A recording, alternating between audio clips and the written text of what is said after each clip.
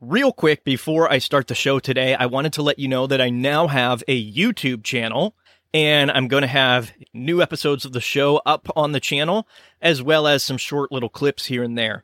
You can find that at fairlyimportant.com/YouTube, or you can just go to YouTube and type in the words Fairly Important. I'll be sure to have a link in the show notes. Okay, on to the show.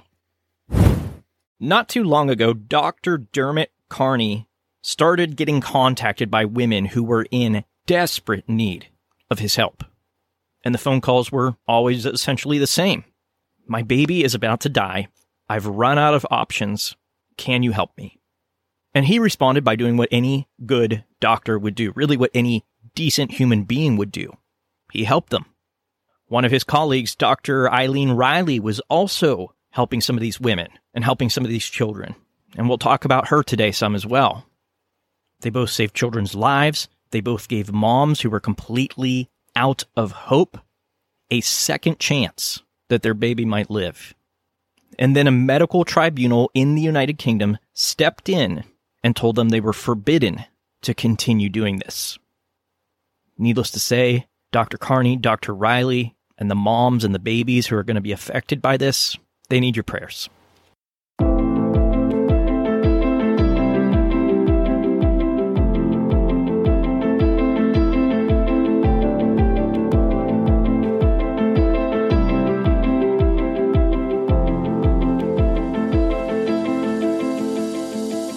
Hey, thanks so much for joining me for a fairly important podcast. I'm Travis Rusko, and this is episode number 29. And today I am joined by Dr. Dermot Carney. He is a cardiologist in the UK. And Dr. Carney kind of caught my attention here a few weeks back. I saw a story in Life News originally, I believe it was. And then I saw another story and another story about this gentleman who he serves as a cardiologist, and he's been in cardiology since 1989, but he is also pro-life, he's Catholic, and he has a passion to help women who have begun the process of a DIY at-home abortion, which there may be a lot of people that hear me talk about this and not even realize that that's a thing.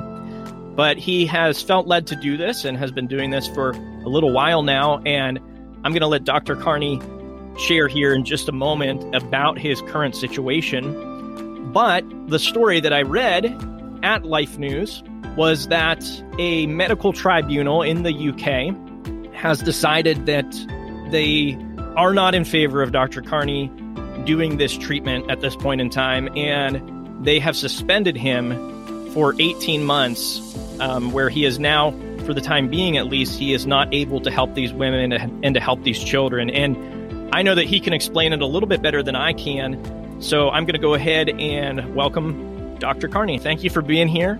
And as I said, I gave my best shot at kind of introducing your case there, but maybe if you want to take a quick moment to introduce yourself with a short bio and also just a very brief explanation here of how this all started with you getting involved in helping women in this situation.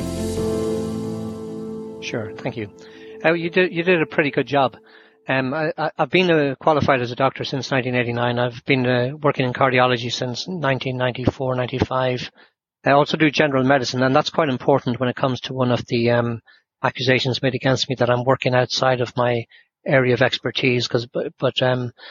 The work that we do in trying to help these ladies is very much an emergency medical situation, not necessarily confined to that shouldn't be necessarily confined to gynecologists.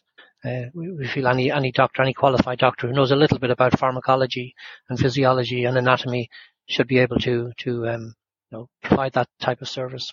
So as you correctly stated, some women, when they have begun the process of starting a medical abortion, that is by taking abortion pills rather than a surgical abortion. Now, in the US, still, I believe it's roughly maybe 50% of abortions are surgical, 50% are medical, whereas in the United Kingdom, The vast majority, about 80 to 85% nowadays, are medical abortions. They're induced by taking medications or drugs. The first drug that the lady takes is a medication called mifepristone. That specifically is a antagonist to progesterone. Progesterone is a hormone produced naturally in pregnancy and is essential for maintaining the pregnancy. Without progesterone, a pregnancy, the lining of the womb cannot be maintained. So mifepristone prevents the natural action of normal progesterone.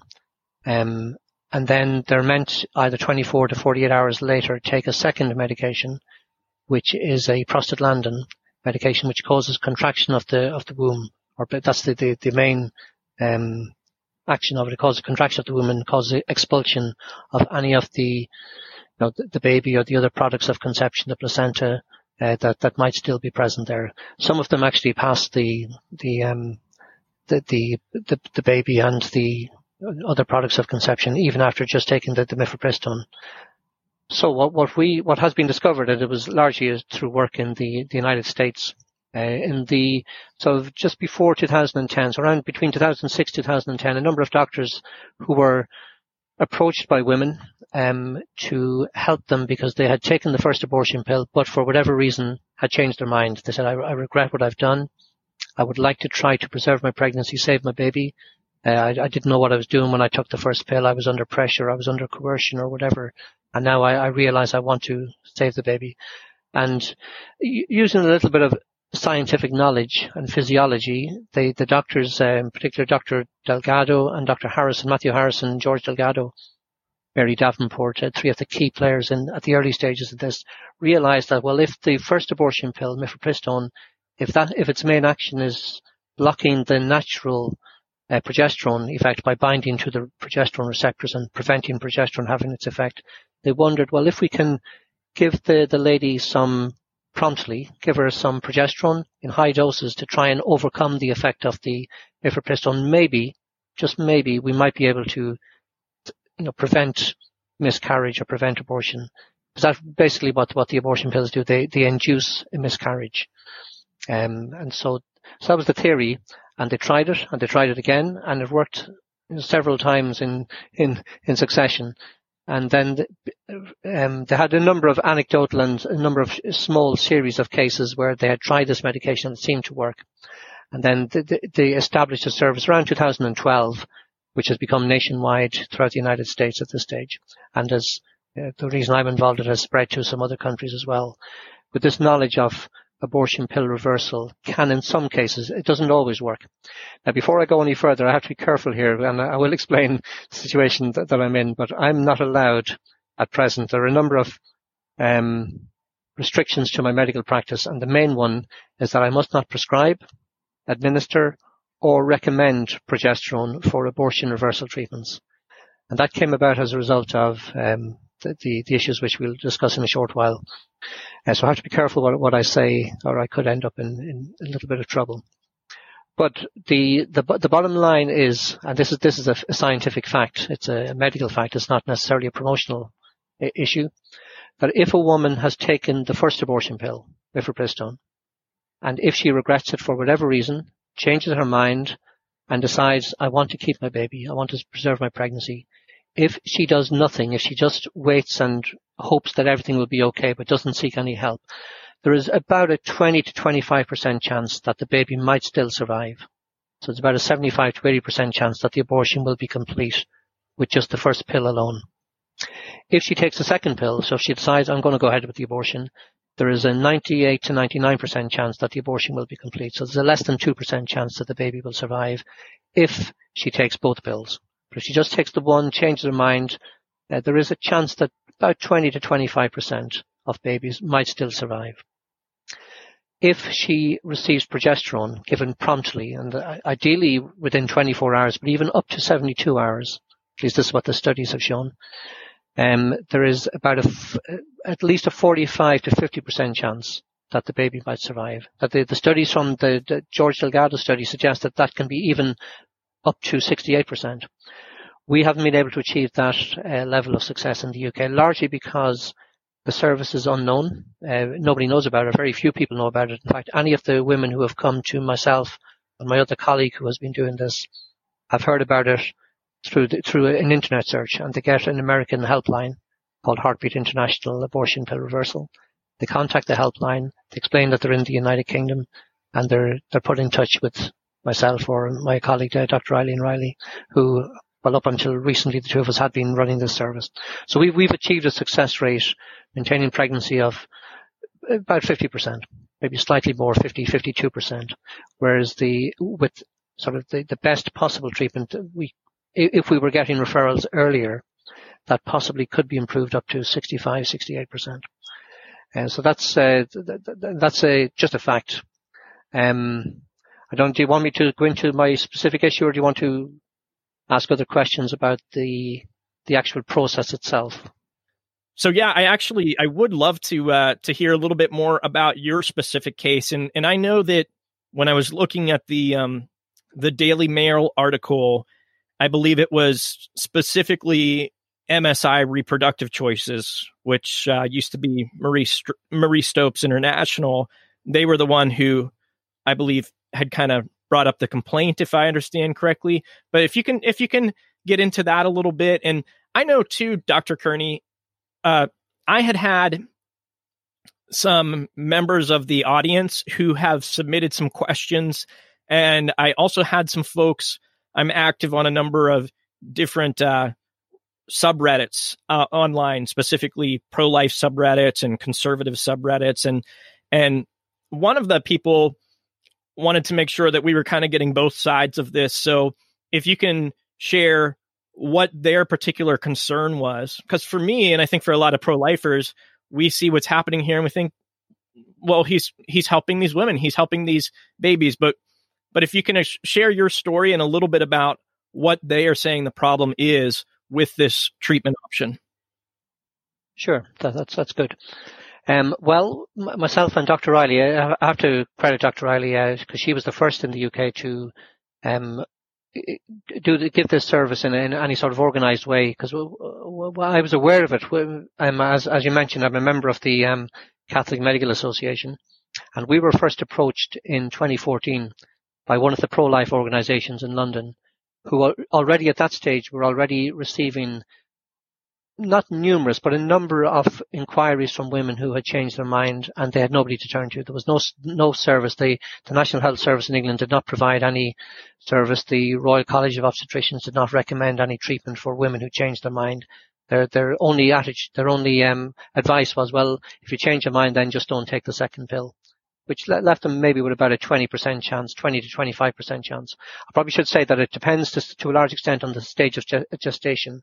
So if a woman is already 8, 9, 10 weeks pregnant when she takes the first pill, and if she doesn't take the second pill, then there's a greater chance that the baby will survive rather than if she's only 4, 5, 6 weeks pregnant. That's important. Although there has been successful reversal or rescue treatments with even less than 5 weeks, and sometimes failures with over 10 weeks. So we were approached in 2014, and we decided we would look into it. I have to admit, myself and my colleagues on the council of the Catholic Medical Association were a little bit skeptical. We didn't know anything about this. We thought it probably won't work. Is there going to be dangers if the baby survives? Will there be some congenital abnormalities because the mother has taken mifepristone? Will there be a risk to the mother? How can we practically get treatment to women, because it has to be done in an emergency situation? And if it's not available through their normal ER departments or emergency centres, how can we get treatment to women unless we've got a large network of doctors doing this? So we had a lot of questions that needed to be answered.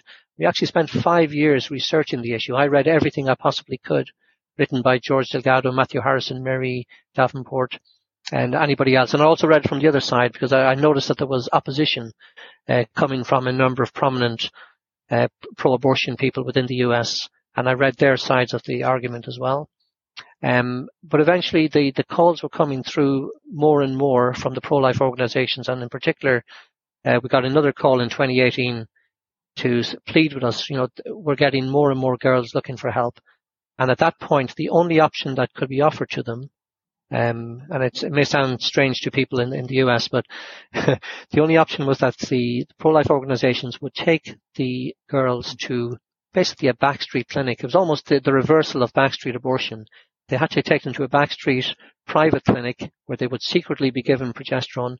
The pro-life organizations would end up paying vast amounts of money, up to £1,000, which is quite a lot of money, for the service. And sometimes it might work and sometimes it mightn't. And the pro-life organizations weren't allowed to any follow-up to know what the success rates were. But that's the only option that they had. So we felt we had to do something. So, it was, as I mentioned, it was my colleague Eileen Riley who discovered that in the UK we can prescribe remotely. That means we can, if we get a call from a lady in one part of the country, I can take a call. I'm in the north of England. If I get a call from someone in the south of England, I can, and if once I've explained the situation to her and the success rates and failure rates and the complications and get her consent, basically a fully informed consent, I can then discuss her case without giving too much of her confidential information away, with her local pharmacist, ask them, do they have progesterone in stock? And if they do, are they happy to accept an email prescription? So that has become a more common form of prescribing medication, certainly in the UK over the last couple of years. And particularly with the COVID situation, most pharmacists are happy to accept remote email prescriptions as long as they then receive the hard copy, the written original prescription by post within 48 to 72 hours. And that's the way we overcame the problem of distance.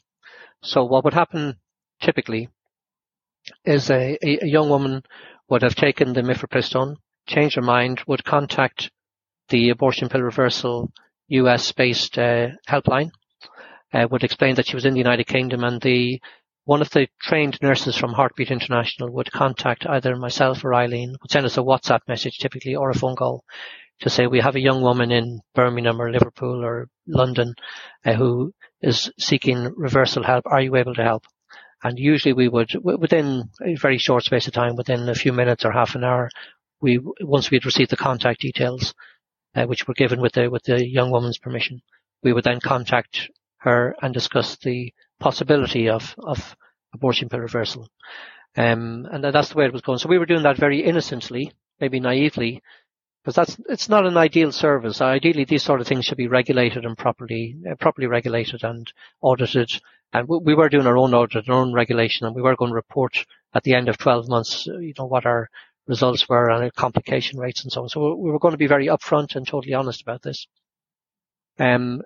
But then unknown to us from January of this year, word got round to some of the abortion providers, particularly, as you mentioned, Marie Stopes International, MSI, who, for whatever reason, took a strong objection to this. Now, I think it's mainly ideological. Nobody can explain to me why groups such as Marie Stopes or the British Pregnancy Advisory Service, BPAS, or other pro-abortion groups would want to deny a woman's choice, because that's really what we were doing. A woman has made a decision, she's changed her mind, she's now made another decision. We were respecting her choice second time round. So a lot of the groups say that they're very much in favour of women's autonomy, reproductive choices, and we were respecting that.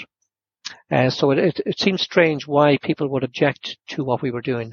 The only thing I can guess is that we were a threat to the service that they were providing. We certainly weren't impacting largely on their business, because there are, for example, in the UK, there are approximately 15,000 medical abortions every month. There's 210,000 a year, and most of them are medical abortions. So about 15,000, between 12 and 15,000 a month. And we were getting, at most, 20 calls a month. So it's not as if we were having a major impact financially on their services. So it has to be that we were seen as some sort of ideological threat, because it was opening up the question opening up the idea that some women are changing their mind. And then once that becomes clear, women are changing their mind, the next question is, well, why are they changing their mind? And the only answer I have to that is because they're not getting proper counselling. And a number of the women that we have had to tell us that they don't get asked, are you sure this is what you want to do? Are you under any pressure? Are you being coerced into this by somebody else? So the absence or lack of or very poor counselling, while it may not be ubiquitous or everywhere, there may be some services that do give good and proper counselling. I very much doubt it, but the overall, that's the impression I have, is that that's the only objection that the abortion providers could have. We're challenging the free run that they have basically at providing abortion without anybody challenging. So this is a new challenge to them that isn't welcome. Because now they use you asked me to look at from their point of view. The arguments that they use against us are, number one, that it's that we're prescribing remotely, that we're not seeing the patient. Now, that is a little bit inconsistent, to be gentle with them, or hypocritical if you want to be a little bit more harsh, because the vast majority of abortion pills nowadays are prescribed over the phone, following a phone call without a face-to-face consultation. So number one, it's remote. So that's one of the excuses, but that's easily argued against, because it's exactly what they were doing. And there's no law against it. You're allowed to prescribe remotely as long as you understand what you're doing and you've looked into the risks and benefits and so on. And you believe that this is in the best interest of the patient, and you're not forcing it on the patient. And number two, that we were using an unlicensed medication, and that is true. Progesterone is licensed for a number of indications. It's licensed for use in miscarriage. It's licensed for use supporting infertility treatments. It's licensed for use for women who have low progesterone levels. It's used in hormone replacement treatment. So it has a number of licenses, but it's not licensed for abortion pill reversal. However, many medications are used off license in this way, because not every medication, like when medication comes out first, it's discovered that it's useful for a certain thing, and then someone discovers later on, it can actually be used for something else as well. And it's very difficult for pharmaceutical companies to get a license for every single possible use of their medications. It's very expensive and time consuming. And it's very important, I think, to point out here that misoprostol, the second abortion pill, is not licensed for abortion.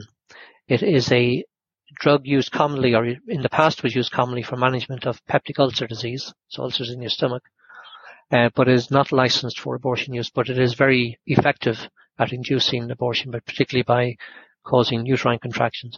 Another one that's worth mentioning is quite a dangerous medication called methotrexate, which is used in a number of inflammatory disorders, particularly rheumatoid arthritis, inflammatory bowel disease.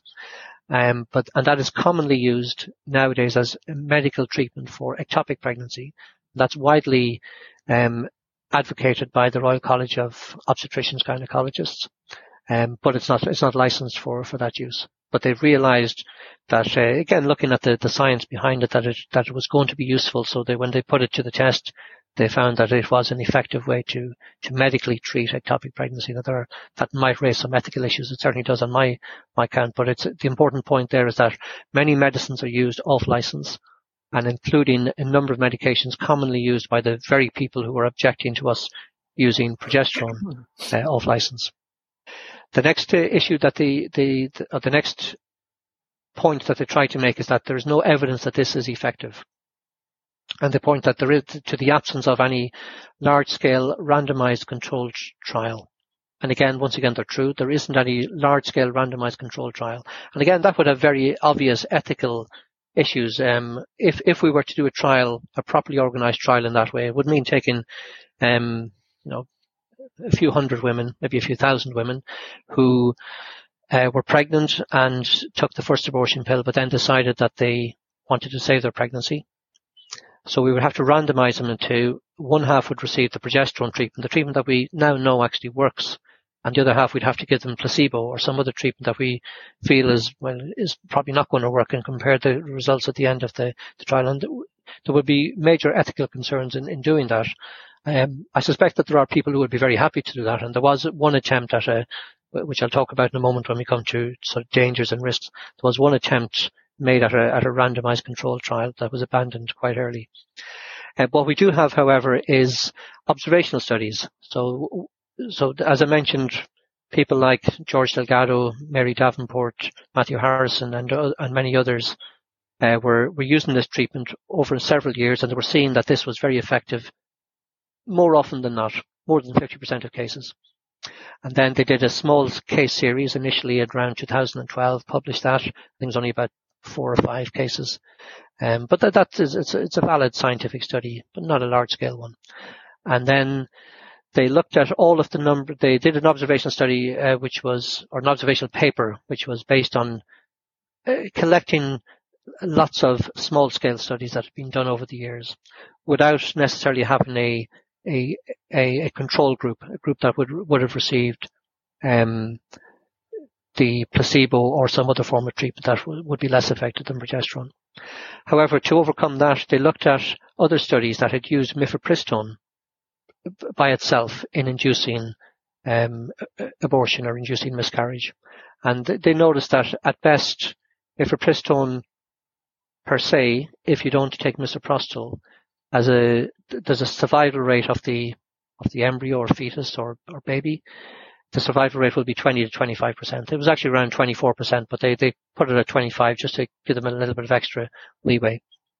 And then they compared their results in the observational studies, and then looking at different ways that progesterone could be given either orally or vaginally through pessaries or intramuscularly through injections. They found that there was a much higher success rate with given progesterone compared to women who had mifepristone and didn't receive any rescue treatment with progesterone. And they published that case series, I think 2018, and that's the best available evidence that we have. Now it's not the strongest form of evidence, but it is the best available evidence that we have to date. More importantly than that, however, is that since 2012, more than 2,000 healthy babies have been born to mothers who had taken mifepristone and who regretted their decision and subsequently received progesterone treatment in one form or another. And they're the figures that are published by Heartbeat International. They're the ones we know of. So there's been at least 2,000. I believe in Canada there might be another few hundred babies, cases. So there are well over 2,000 live births without any increased risk of congenital abnormalities for the baby and without any increased risk to the mother. Progesterone has been used successfully in pregnancy for more than 50 years for some of those other indications that I mentioned earlier, and we know that progesterone is safe for the mother and for the baby in pregnancy. What wasn't known was if the mother has taken mifepristone, is that going to be safe for the baby? And there's having more than 2,000 live births without any increased risk is very, very good evidence. And you put that into, for example, there's great excitement in recent weeks, certainly in the UK. There was one of the main headline stories in relation to the COVID vaccines. There isn't any great or large-scale randomized controlled trials looking at COVID vaccines, and yet they're being advocated by governments and health authorities all over the world. And particularly with this new Delta variant, Indian variant that we've had in this country and probably spreading in other parts too. There was concern that the vaccines that people have already received against the initial strains of the COVID virus, would those vaccines, would they hold out against this Indian variant, this new variant? And once again, we're being told with these jubilant headlines that the observational studies have shown, and the real life cases have shown that yes, these vaccines are at least 90% or 85 to 90% effective against the Indian variant. So again, it's sort of very inconsistent that in some situations observational studies are accepted as being, good evidence for supporting a healthcare policy, and real life events. And remember, these vaccines have only been around for a matter of months or even weeks in some situations, and yet we're getting very excited about them. Whereas the abortion rescue treatment using progesterone has been around for 9 years, at least in a structured form, actually available more than 9 years, but in an organized, structured form, it's been around for much longer than the COVID vaccines. And yet the evidence we have accumulated over those years of safety and efficacy are being dismissed as being that there's no evidence that this is effective. And yet we would argue that that's not the case. The final point, and what's got them excited by them I mean the pro-abortion people who oppose abortion pill reversal or rescue treatment. I prefer to use rescue because it's not strictly speaking a reversal treatment. We're not reversing, we're trying to rescue the situation. So the opponents of the rescue treatment they got very excited over a study that was published in January 2020 in one of the major obstetrics gynecology journals by a self-proclaimed opponent of abortion pill reversal called Mitchell Krynen from University of Sacramento in California, who was determined to demonstrate that this form of treatment didn't work. Okay, so he set up. It sounded at face value, it looked like it was not a bad idea. He decided he only needed 40 women, which seems like a very, very low number for a trial to demonstrate a difference between two different forms of treatment. But that's what he decided, following his statistical predictions, that 40 women would be all that would be necessary, 20 in two groups. These were women who were all going to have scheduled a surgical abortion. And they were between, I think, 6 and 9 weeks pregnant. So they were going to have a surgical abortion. But he asked them or persuaded them or whatever to take part in a trial that would only last for 15 days. And at the end of it, they would have their surgical abortion anyway. So they were all given mifepristone on day 1. And on day 2, they were given either progesterone or a placebo. And then they were followed up to see, and there was 20 in each, there was going to be 20 in each group. They stopped recruiting after 12 women had been recruited, 6 in each arm. They stopped on the excuse that 3 of the women had to attend emergency departments because of major hemorrhage. And now I can tell you, with any woman who takes mifepristone under 10, 11, 12 weeks will bleed. There's always going to be bleeding, because that's what it does. It induces miscarriage. And then the misoprostol that's taken 1 or 2 days later will finish the abortion off. So I tell all of the women that we've had, you will almost certainly bleed. It's very, very uncommon for women in the first trimester who've taken mifepristone not to bleed. Some will bleed more heavily than others, and we do have to acknowledge that. And a small number of the women that we have had have required blood transfusions. However, in the context of, I mentioned that there are 15,000 medical abortions every month in the UK, and of the ones we know of, there is at least 500 women per month, 500 women per month every month attending emergency departments in the UK with either hemorrhage, and these are women who've taken both abortion pills in the vast majority of cases, so a hemorrhage or infection or retained products that might need to be retained, like the fetus of the embryo developing baby has died and but hasn't been expelled completely and might need to be removed by surgical means. So there are a number of complications even with the medical abortions that properly carried out by taking the 2 drugs. So trying to claim that the study was stopped, the Mitchell Krynen study was stopped when 3 women had to attend. 2 of them were in the placebo group, so they didn't receive progesterone. They received mifepristone and then 24 hours later received placebo. And 1 was in the progesterone group, had received progesterone.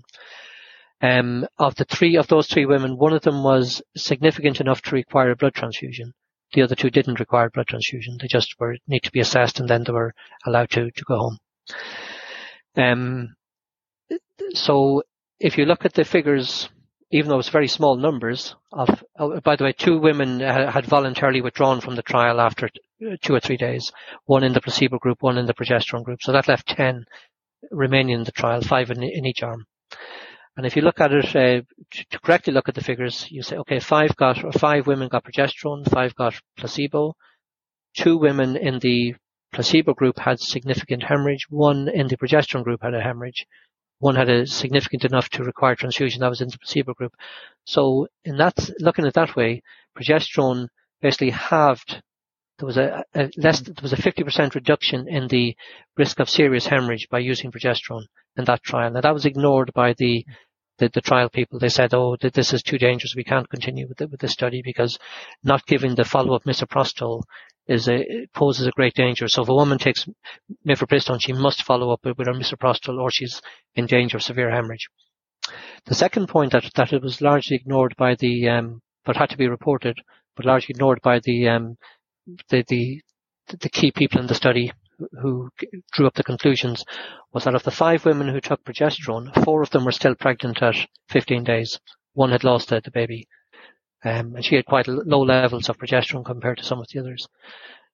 of the 5 women who took placebo, 2 of them were still pregnant. So that basically proved with that very small scale study what we've been saying all along, that you double your chance of retaining your pregnancy. Now, it is only 15 days, and babies can be lost after 15 days.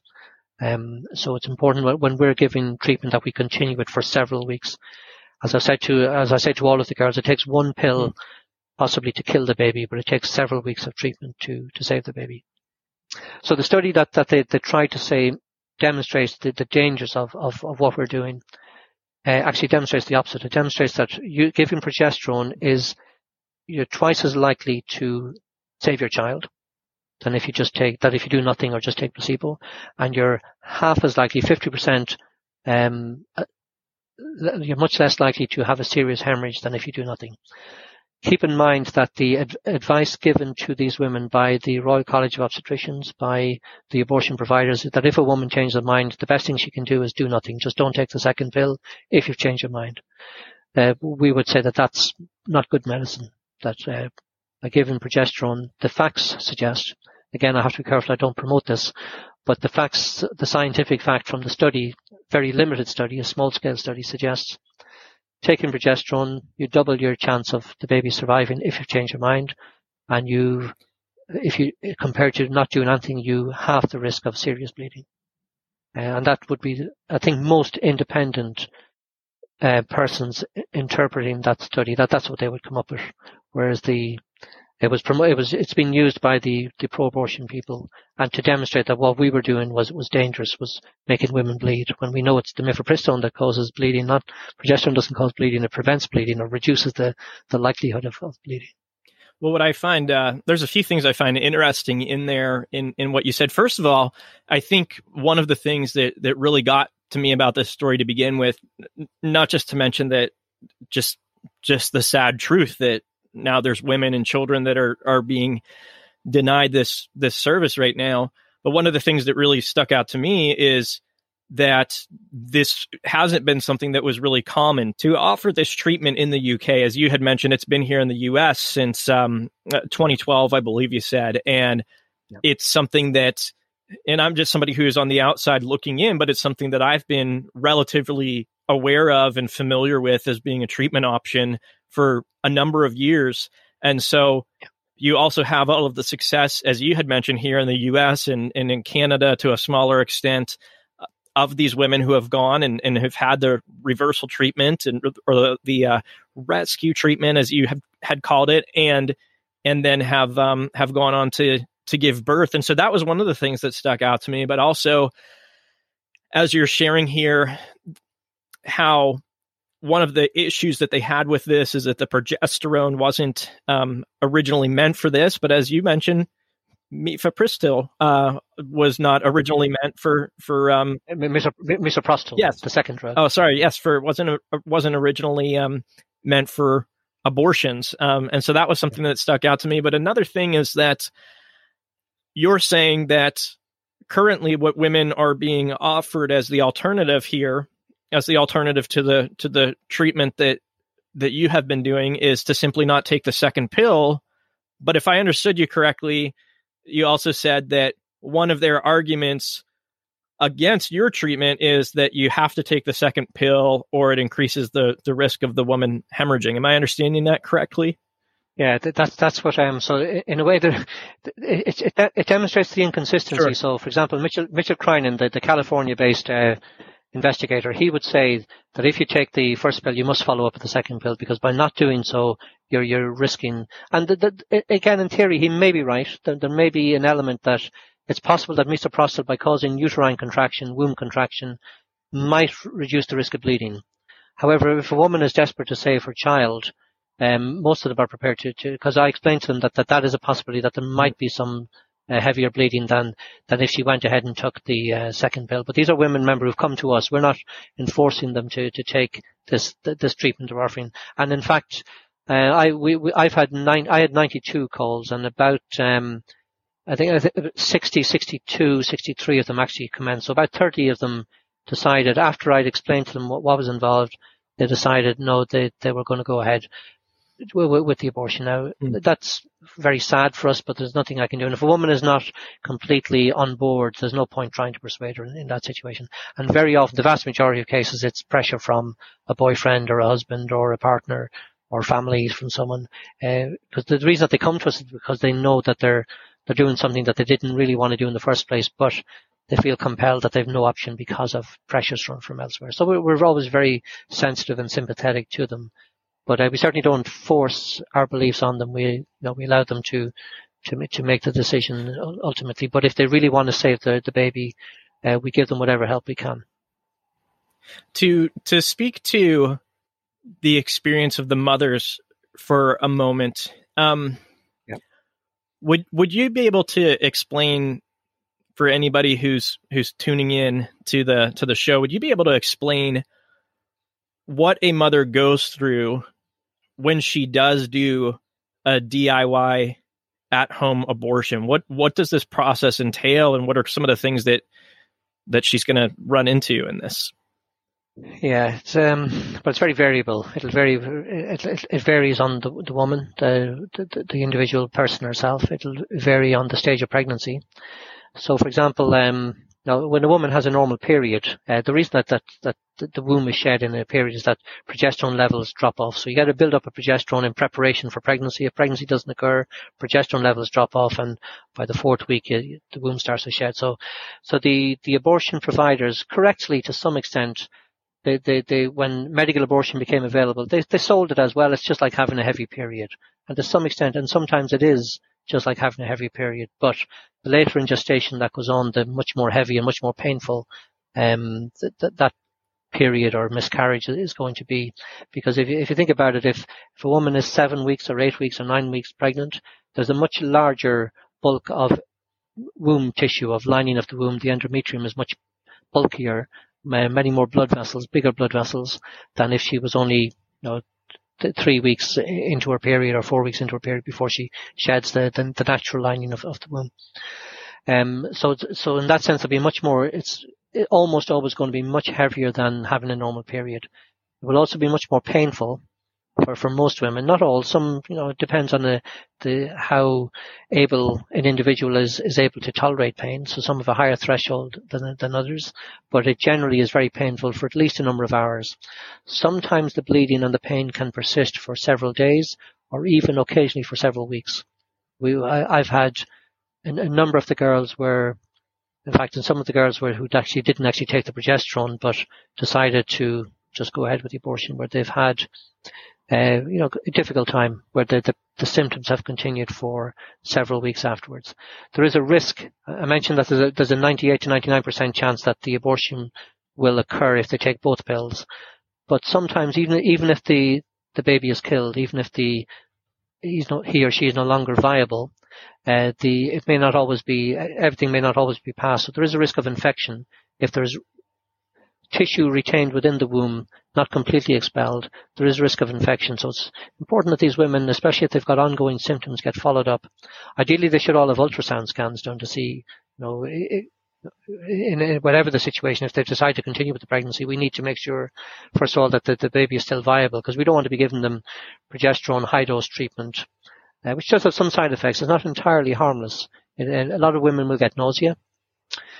Because the reason that women get sick in pregnancy, especially in the early stages, is the progesterone level largely. So we give them high doses for 3 days usually. And most of them will have some nausea. Again, not all of them. Some will be more affected than others. Some of them will have headaches. Some will have dizziness. So the treatments are not entirely symptom-free. But most of the women who are desperate to save their babies are happy to put up with those symptoms, especially if it's usually only for about 3 days. But if the woman decides to go ahead with the abortion, so they will suffer bleeding, pain. There's the risk of infection. It's difficult to know, because when a woman attends the ER department with a miscarriage, she may or may not reveal that she's taken abortion pills. So a lot of women don't want it, and understandably don't want it on their medical record that they've induced their own abortion, or that they've received help in inducing an abortion. So they will tell the attending doctor, "Oh, I was pregnant, I'm 7 weeks, but I'm bleeding heavily, I'm having a miscarriage." And the doctor has no way of knowing have they taken the abortion pills or not. Have they taken the first abortion pill? Have they not taken the first abortion pill? Have they taken 2 abortion pills? And in fact, my situation is that I'm not allowed to prescribe or administer or recommend progesterone for abortion reversal treatments. But if I was in an ER department, which is unlikely to happen, and if a woman came in with a miscarriage, if I knew she had taken the mifepristone, I'm not allowed to give her progesterone. If I thought she hadn't taken mifepristone and she was having a natural miscarriage, I'm allowed to give her progesterone. So it demonstrates something. I'm not allowed to be too critical of it, but sure, people can take their own meaning from that. And it could happen. It could happen that a young woman will be under my care, maybe with a cardiology problem, but she happens to be pregnant. And then while she's under my care, she starts to bleed from the vagina and she's suffering a miscarriage. And if I know she has taken mifepristone, I can't do anything to help her. If I don't know she's taken mifepristone, I'm allowed to give her progesterone. I'm only not allowed to give it for abortion reversal treatments. And that is the treatment that they would receive if she attended an ER department with, in pregnancy, early pregnancy with bleeding. The only treatment option is either do nothing or give her progesterone. Now, regardless of whether or not mifepristone is involved. That probably says something. Yeah, I find it interesting that, and of course, the organization that had kind of, I guess, for lack of better words, come after you, MSI Reproductive Choices, and I find it interesting that some of their argument is that, of course, they're saying that there's a danger for the mother, but they are also having this argument that there could be dangers for the baby, and it's just strange to me that an organization that provides abortion suddenly seems to be concerned about danger to the baby. I just find that interesting. They have to be very careful because they do acknowledge, and they have to acknowledge that progesterone is very safe. Because if they don't, if they try to say progesterone per se is dangerous, most of these people are involved in IVF, infertility management. That's a very, very lucrative business. So if they're coming out saying, "Oh, the treatment we're giving women is not safe," then they're basically they're destroying their own practice by doing that. Sure. And similarly, if they say that, "Oh, mifepristone is dangerous to the baby," then you could equally argue, well, then you shouldn't be giving you shouldn't be inducing abortions by medical means in the first place if it's dangerous. So they have to be very careful and come up with these clever arguments that really they're irrational with no basis to them. The arguments that there was 10 or 11 arguments against me. One of the arguments against me was that I wasn't following the guidelines for abortion care. Now, I wasn't providing abortion. I was trying to help women prevent an abortion. It was just, they were just thinking of anything they could come up with. Another one was that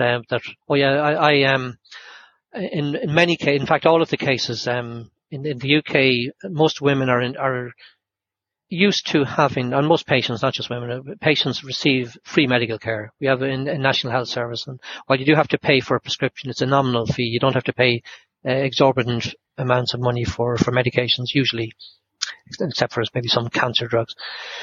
So most of the girls, they're not used to paying for medications. So when they get the abortion pills, they're free. The taxpayer, so I and the millions of others have to pay for the abortions, unlike in your situation. I know there's a lot of debate going on at that at the moment in the US, but we have to pay basically to fund the abortion service here, which we don't like. So they get their medications free, they get their abortion pills free, but because progesterone, when I was offering it to patients, it wasn't on the normal NHS prescription, it was a private prescription. So I had to tell them after they had, and I only did it after they had agreed to go ahead. I said, by the way, I do have to tell you that this is not a normal NHS prescription. So I always said we will have to pay for it. Now, but most of the girls have said, that's fine. How much is it going to be? And it would be roughly £10 a week. So if I gave them 2 weeks treatment, it would be about £20, 3 weeks treatment, about £30. It's a little more expensive the first 2 days because we had a high dose for 3 days. So I said, however, and in every case I said, however, if that's a problem, I'll pay it for you. Because I said, don't let cost be the reason not to do this. If you're not going to do it, that should be for some other reason, but it shouldn't be because you can't afford to do it. And similarly, I said it's very important that we get you a scan, because we have to find out, first of all, make sure you don't have an ectopic pregnancy, because a lot of them won't have had scans already. Ideally, they should have had scans to find out, the location of the baby, and also to the exact sort of gestation time as well. But a lot of them, because of the pills by post, they can get it over the telephone without having to see anyone. They didn't have scans. More than well over 60% didn't have scans. So it's very important that we organise a scan very early after starting treatment. Number one, to see was the baby still viable? Was there a heartbeat? Was everything looking okay? And second, to make sure there wasn't ectopic pregnancy. So some of the regions, because of COVID, there's a lot of restrictions on medical practices over here, and the ability to access some medical services is difficult in some regions. So I always told the girls that, the best thing is, if possible, to register with if you haven't already done so, register with your early pregnancy unit, maternity unit, and try and get a scan done, ideally within a week, within a few days or within a week of starting the treatment. However, I said to them that because I had to acknowledge that wasn't always possible for them, if that's a difficulty, we can arrange a private scan for you. There are lots of private operators who, for money, will do a scan at short notice. And I said, and if that's a problem, I'll pay for you, or I'll contribute to the cost. That'll be about £70 a scan. So on a number of occasions, I paid for the treatment, I paid for the scans for some of the girls. Most of them said, no, that's fine. I can't expect you to pay for my mistake. But I was happy to do so. And, we had a little bit of money put aside for that. However, one of the accusations against me was that I was, in one of the complaints was that I was manipulating these girls by paying for them, which is highly irregular. There's no law against it. There's, doctors are allowed to give free services. They're allowed to, even pay for services. There isn't any law or any reason why I couldn't, but they thought that this was obviously some form of coercion. I was trying to manipulate the girls. I was trying to get them on my side, force my beliefs on them. And then when a further complaint came in against me, it was that I was charging exorbitant fees for this service that I was offering. So they can't have it both ways. Either I was, out of charity giving money or paying for the treatment, or else I was charging, and neither was the case. Certainly wasn't. I never ever charged anyone. I always told the girls that this is, I don't charge anything. This is a free voluntary service. But it just shows you the extent that the pro-abortion MSI in particular, but also the RCOG, were they're trying to build a case against us by thinking of any possible complaint that they could consider. That's the Royal College of Obstetricians and Gynecologists. Yeah, they're not innocent here, and I think it's okay to mention it that they also had a complaint against me. So Mary Stopes had one complaint, and the RCOG as well, and they were put together in one package and put to the General Medical Council, who endorsed them, which was disappointing, but that maybe they felt they had to. But one of the complaints was that because of myself and Eileen, because of our Christian background, that we couldn't be trusted because we were Christians, that we were enforcing our beliefs on these vulnerable women. Again, I'll say no more on that, but that was one of the complaints that we have to demonstrate. Because now I have had some very good witness statements from many of the women that I've helped. Some of them have already gone forward into the public arena. I think you saw the Daily Mail article. I think two of the young women were, and not all that young, mind you, two of the women were quoted about the service that I had offered them, and I believe there'll be another one this weekend on a slightly different issue, but she's been asked about her experience under my care, I think. But none of them, I never mentioned the Catholic Medical Association. I never mentioned Catholicism, never mentioned religion, and they all said that. Sure. Even the girls some of them who went ahead with their abortion, one or two of them have come out and said, no, we didn't even know. They probably thought by my accent and that I was Irish and by my name that I might be a Catholic. But they didn't. For all they knew, I could have been a pro-choice person that was just respecting their choice, that they wanted to save their pregnancy, and that if they wanted to have an abortion, that for all they know, I might have been advocating that as well. I never mentioned anything about pro-life. The only time I did, one girl did ask me after a few days, after we'd sort of developed a relationship, which I did. I had provide a lot of support to these women and kept in contact with them on a daily basis just to make sure they were okay, they weren't having any bad side effects, and if they were, to give them some advice, whatever I could do to help them. Because I knew they weren't getting it from their local. If they went to the local doctor, the doctor would say, you have to go back to Mary Stopes or to BPAS. If they went to BPAS, they'd say, no, you have to go to your GP. So there were in a catch-22 situation when nobody was prepared to offer them any help in many situations. So I contacted them every day, and I built up relationships. And one girl just after a few days asked me, by the way, can I ask, are you a Catholic? Because her dad had been a Catholic, and she just wanted to know. And another girl, again after a week or two, asked me, how did you get involved in this rescue treatment? And I had to tell her about being a member of the Catholic Medical Association, and that had been approached by a number of pro-life organizations to see could we do anything to help women who are crying out for help. So that's what it was, basically a response to a cry for help. Do you have a few minutes left, Dr. Carney? I want to be as long as you want, respectful of your time. So, no, I'm free. You had mentioned some of those women who've given testimony, and it's out and it's public, so I think it's fine for me to say this. But this is from the Daily Mail. It says 3 women he helped are to give evidence in his defense. One of them, Laura, which they're using a pseudonym there. Yeah. Laura said, "Without Dr. Carney's help, the alternative would have been horrific. I wouldn't have been able to forgive myself. I'd be racked with guilt, with the shame of what I did for the rest of my life. He was so supportive, compassionate, and completely non-judgmental, and there was no mention of religion."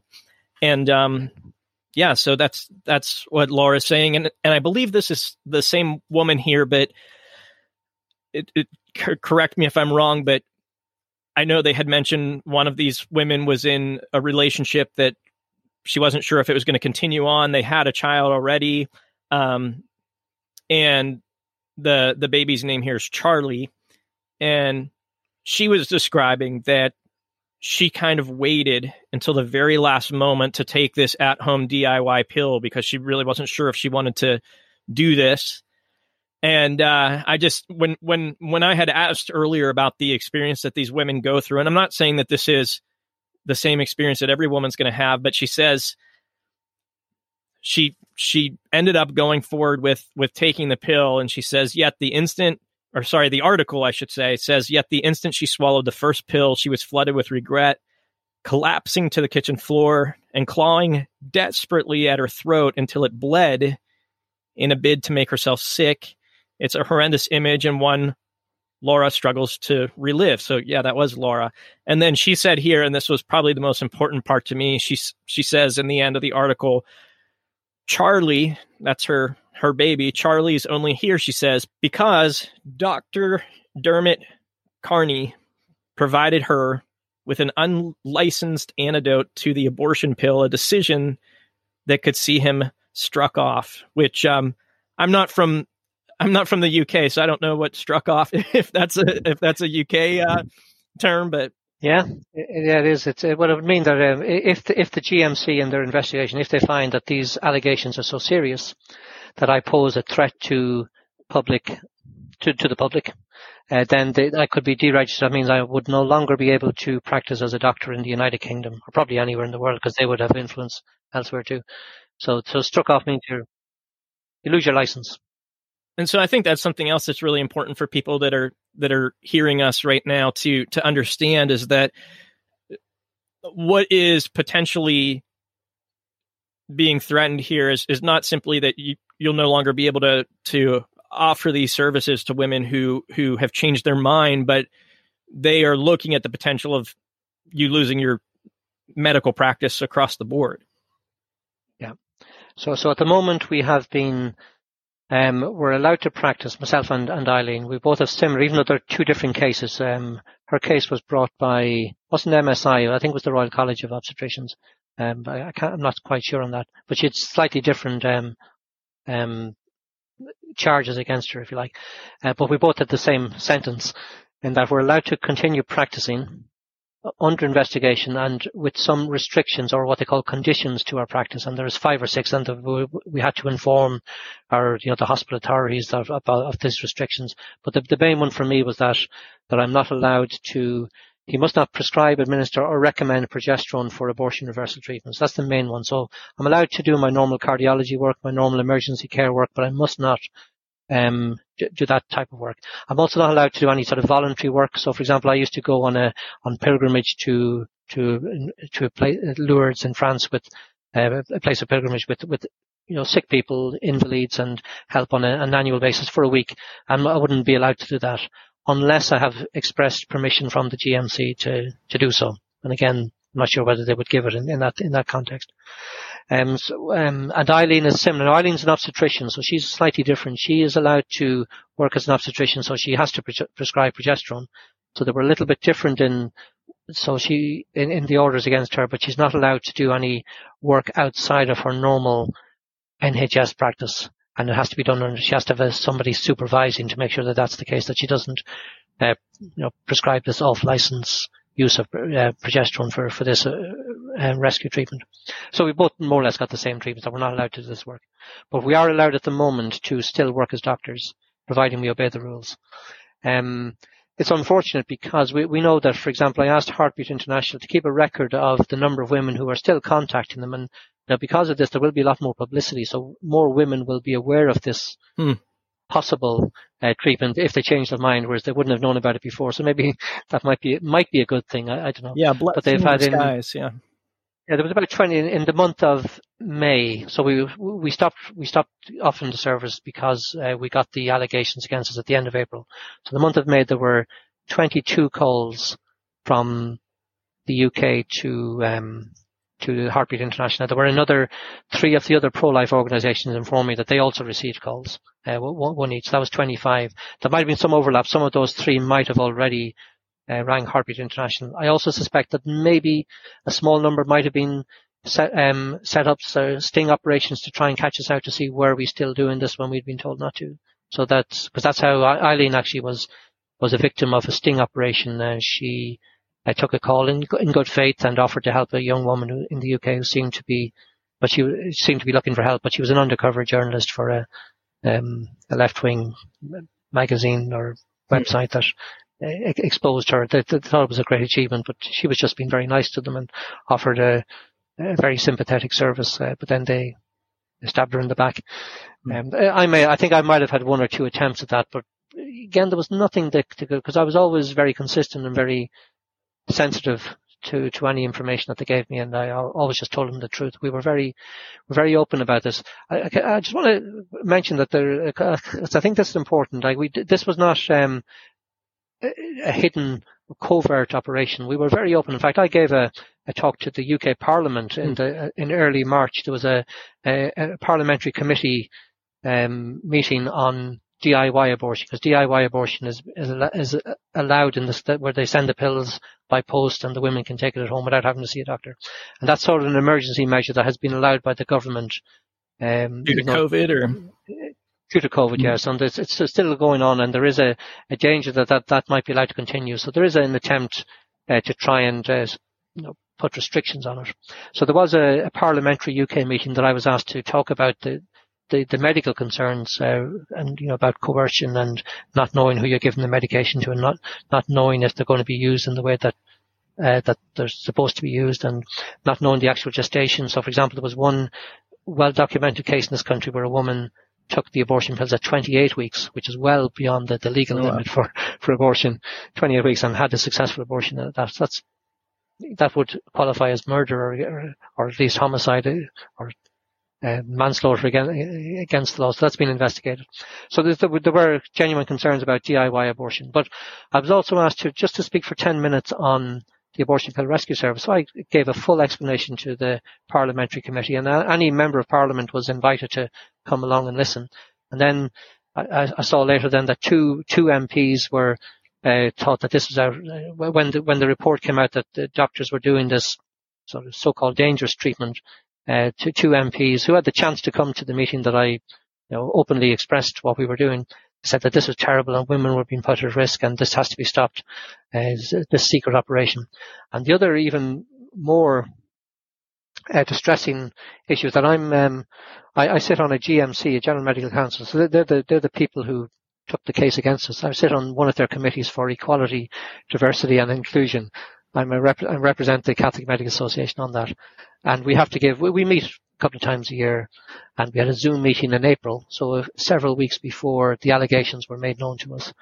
And I was asked to give a a brief account of the activities of the Catholic Medical Association in the preceding months, and I, just told everybody, including the chairperson, the chair of the GMC, and the CEO, the chief executive, who were all present, and several other high-ranking people were there. And I said, well, a number of our members, I didn't say how many or who they were, a number of our members have been involved in helping women who regret taking the first abortion pill and have changed their mind, and we offer them progesterone. So I explained everything for about 5 minutes, and nobody said, oh, that's terrible, you can't be doing that. And yet 2 or 3 weeks later, the GMC accused me of offering or being a danger to women.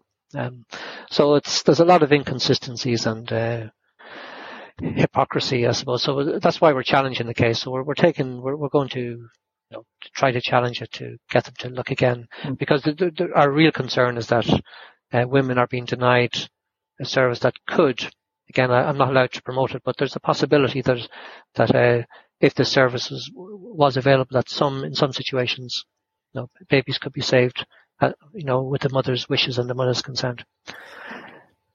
Well, I had, I think I had mentioned in the beginning here, I had some folks that tune into the podcast that had asked some questions, and then some folks that were also asking some questions via some subreddits. And it looks like through the process of our conversation here today, we've answered a lot of those. But one of the folks who tunes in on a regular basis to the show had this question, and they wanted to know essentially, what is it that keeps you from being discouraged? And I'm also going to note too, because she wanted you to know this, and it was important to her, but she wants you to know that you're in her prayers, and as well as these mothers and their children. I guess her question is, how do you keep going? And then if we could also maybe tie into that some advice that maybe you would have for other medical professionals that find themselves in situations where they feel like they're either hindered from doing something that they feel they're morally obligated to do, or they're being told to do something that's in direct opposition to their conscience. Yeah. They're good questions. The amount of support, including prayer, that we have received, myself and Eileen, has been humbling. It's been overwhelming. So we know that we're not alone. So that certainly keeps us going. It was good that it would have been much more difficult for me, and I'm sure Eileen would say the same for her, if we'd been just a single person. So the fact that, well, I don't wish anything bad on Eileen, and she just doesn't wish anything bad on me. The fact that there was 2 of us rather than just one, I think was a help. But it was also great to know that we've had many messages of support from all over the world, not only from the UK, but from the US, from Canada, from Australia, a number of places in Europe, Ireland.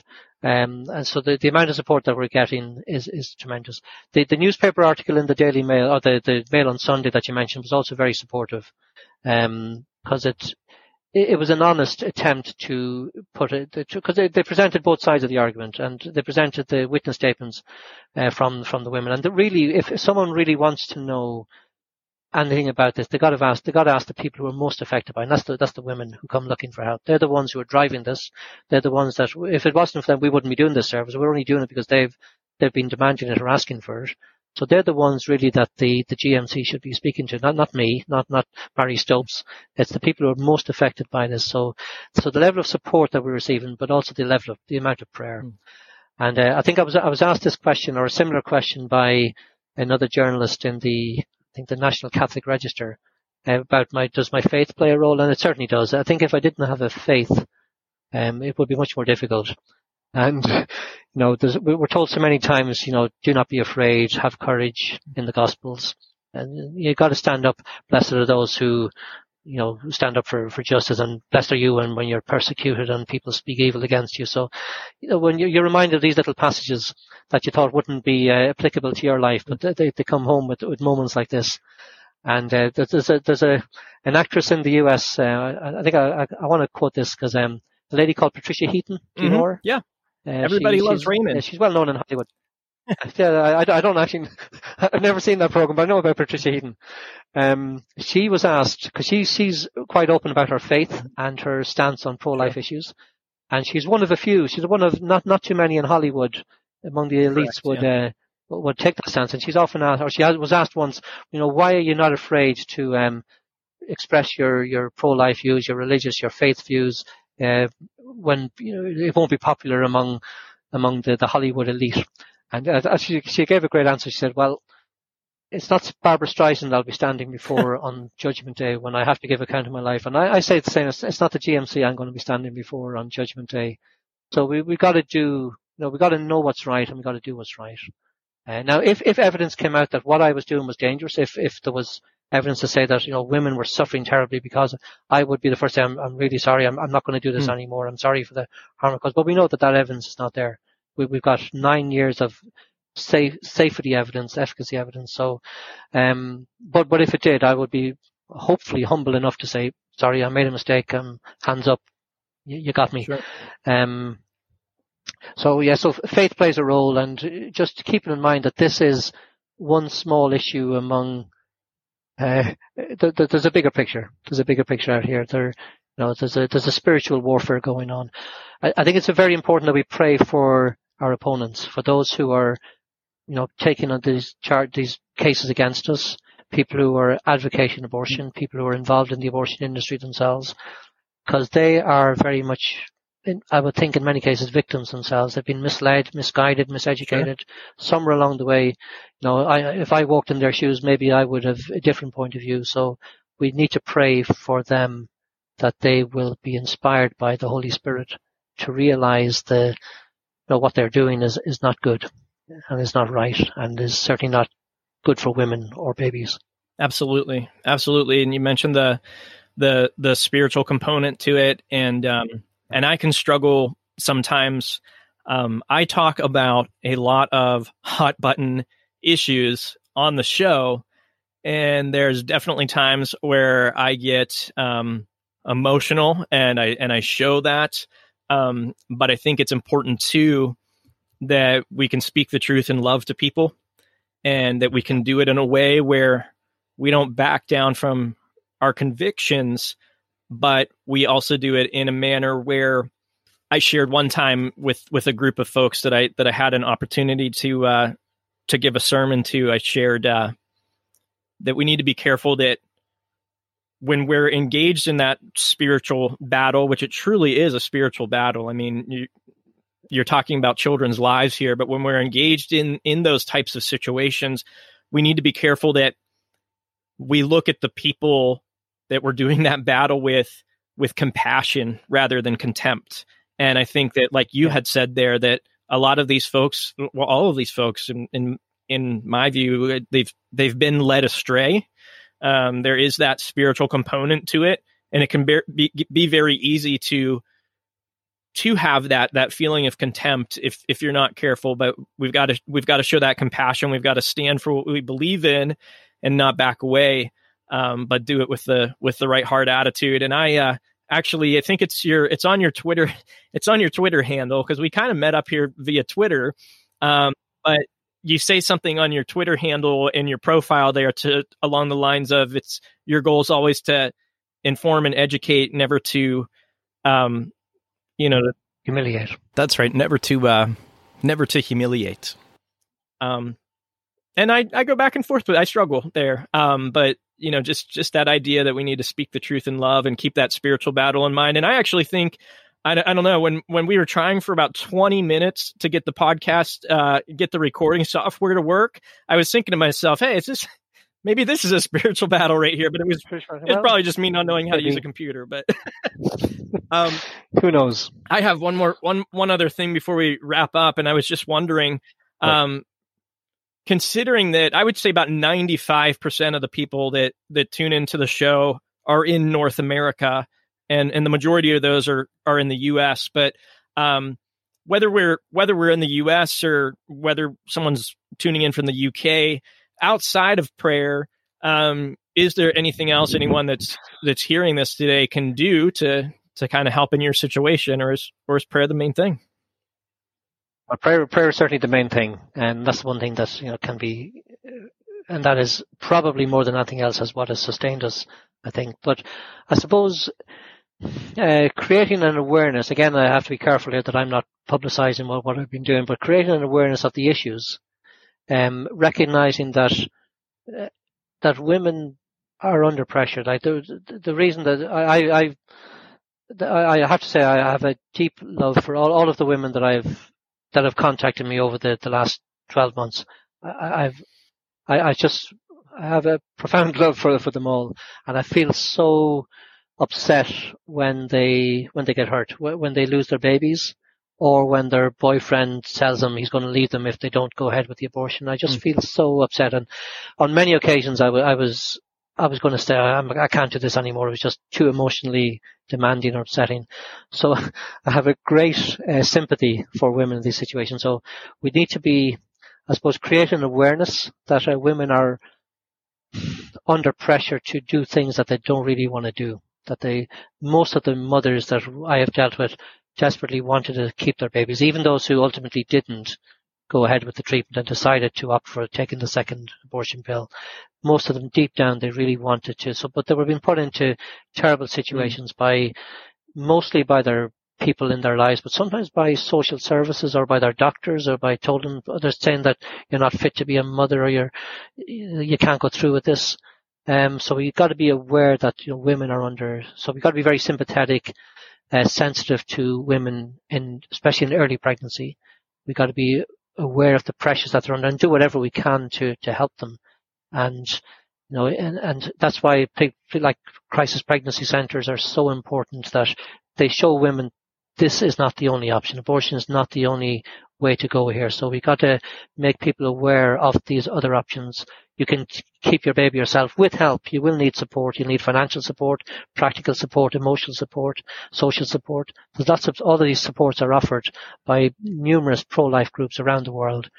So I think we've got to create that awareness and support all of those pro-life groups that are trying desperately to help women in these desperate situations, and also help the men. Men, I've become less sympathetic to men because men are the root of the problem in a lot of these situations. But again, they're victims. The way they've been brought up to treat women the way that they do, which is not always very good.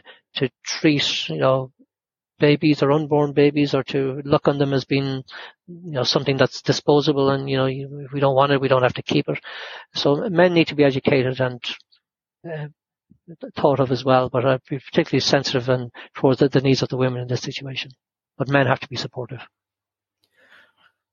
Well, Dr. Carney, I really appreciate you being here today, and I'm just thankful that you've taken this opportunity to chat with me, and I'm also thankful for the fact that the work that you've been doing, which I support, and I think is a very commendable thing. I'm thankful for the very real impact it's had on people's lives, like Laura's life and like her little baby Charlie's life. And I know there's other people out there that feel the same way. So in those times where maybe discouragement creeps in, or maybe the emotion of it all creeps in, just know that there are many people out there that are supporting you and praying for these women, and also praying for, I apologize, it's Dr. Eileen Riley. Dr. Eileen Riley, who is also facing this situation right now. You'll both be in our prayers. These women and these children will be in our prayers, and I just really appreciate you being here today. Thank you very much. Absolutely. Do you want to finish on a prayer? Do you want to finish with a prayer? Yeah, actually, if you don't mind, maybe if I could go ahead and pray for you and Dr. Riley. Yeah, that would be beautiful. Sure. Lord, I thank you so much for this opportunity to speak with Dr. Carney. And as we both realize here, there is a very real spiritual battle that is occurring in this story. And we know, we've read the book, we know the end, we know who ultimately wins, and we're thankful for that. I'm thankful for these two doctors, Dr. Carney and Dr. Riley, and their love for these women, their love for these babies, and their desire to help these women who are coming to them and who have been convicted in their hearts that they've made a poor choice and they want to turn it around, and they're willing to do anything they can to save the lives of their children. And God, I pray that whatever needs to happen in the UK, whether it is in the government, whether there are specific changes that need to happen within the medical community, and even changes that need to happen in society where people can see the value of these treatments and also the value of the women and the children who are impacted most by these treatments. I pray that those changes could come. And I pray, Lord, that as we're waiting for those changes, that you would give encouragement and stamina to Dr. Carney, to Dr. Riley, and to really any medical professional who is trying to help or hoping in the future to help in this way. We love you and we praise you in Christ's name. Amen. Amen. Amen. Thank you very much. Well, a big thank you to Dr. Dermot Carney for joining me on the show today. And thank you for tuning in. I want to encourage you, please share this with some people you know who care about pro-life issues. Thanks for tuning in. God bless.